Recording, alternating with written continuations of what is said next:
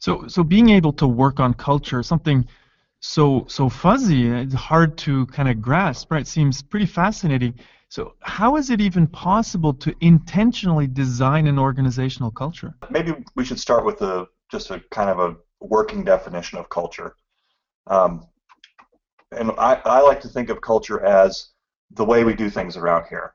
You know, the habits and behaviors, the things that people do in the process of getting the work done. And we have historically thought about this organizational behavior in terms of processes and procedures and things that are, uh, let's say, enforced and bound by rules.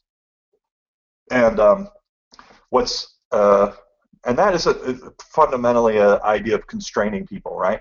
So if it's sort of like I imagine it like there's a script and a line that you walk, and as long as you're following that organizationally defined process or routine, you're running the script that you're given, you're walking the line that you're given, you're doing the things that you're told to do in the sequence that you're told to do them, then you're doing your job. And there's nothing wrong with that for the kinds of processes and procedures that are very repetitive and very predictable and very repeatable. But, however, that becomes a problem when you are trying to get people to do more, respond more creatively to the challenges that surround them.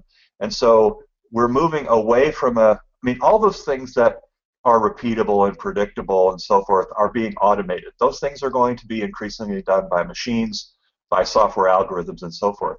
What we need from people is the creativity and entrepreneurship. And the way to manage creativity and entrepreneurship is not around these are the rules, follow the rules, these are the check boxes, these are the routines, you follow these routines and you're doing your job. No, you're doing your job. We can't necessarily predict what you're going to need to do to be able to do your job. And so from a design perspective, we have to rethink the way that if we want creativity, we want entrepreneurship, we want people to be more creative and more thoughtful and bring more entrepreneurial energy to their work, we have to rethink the way that we design the organization in order to enable that.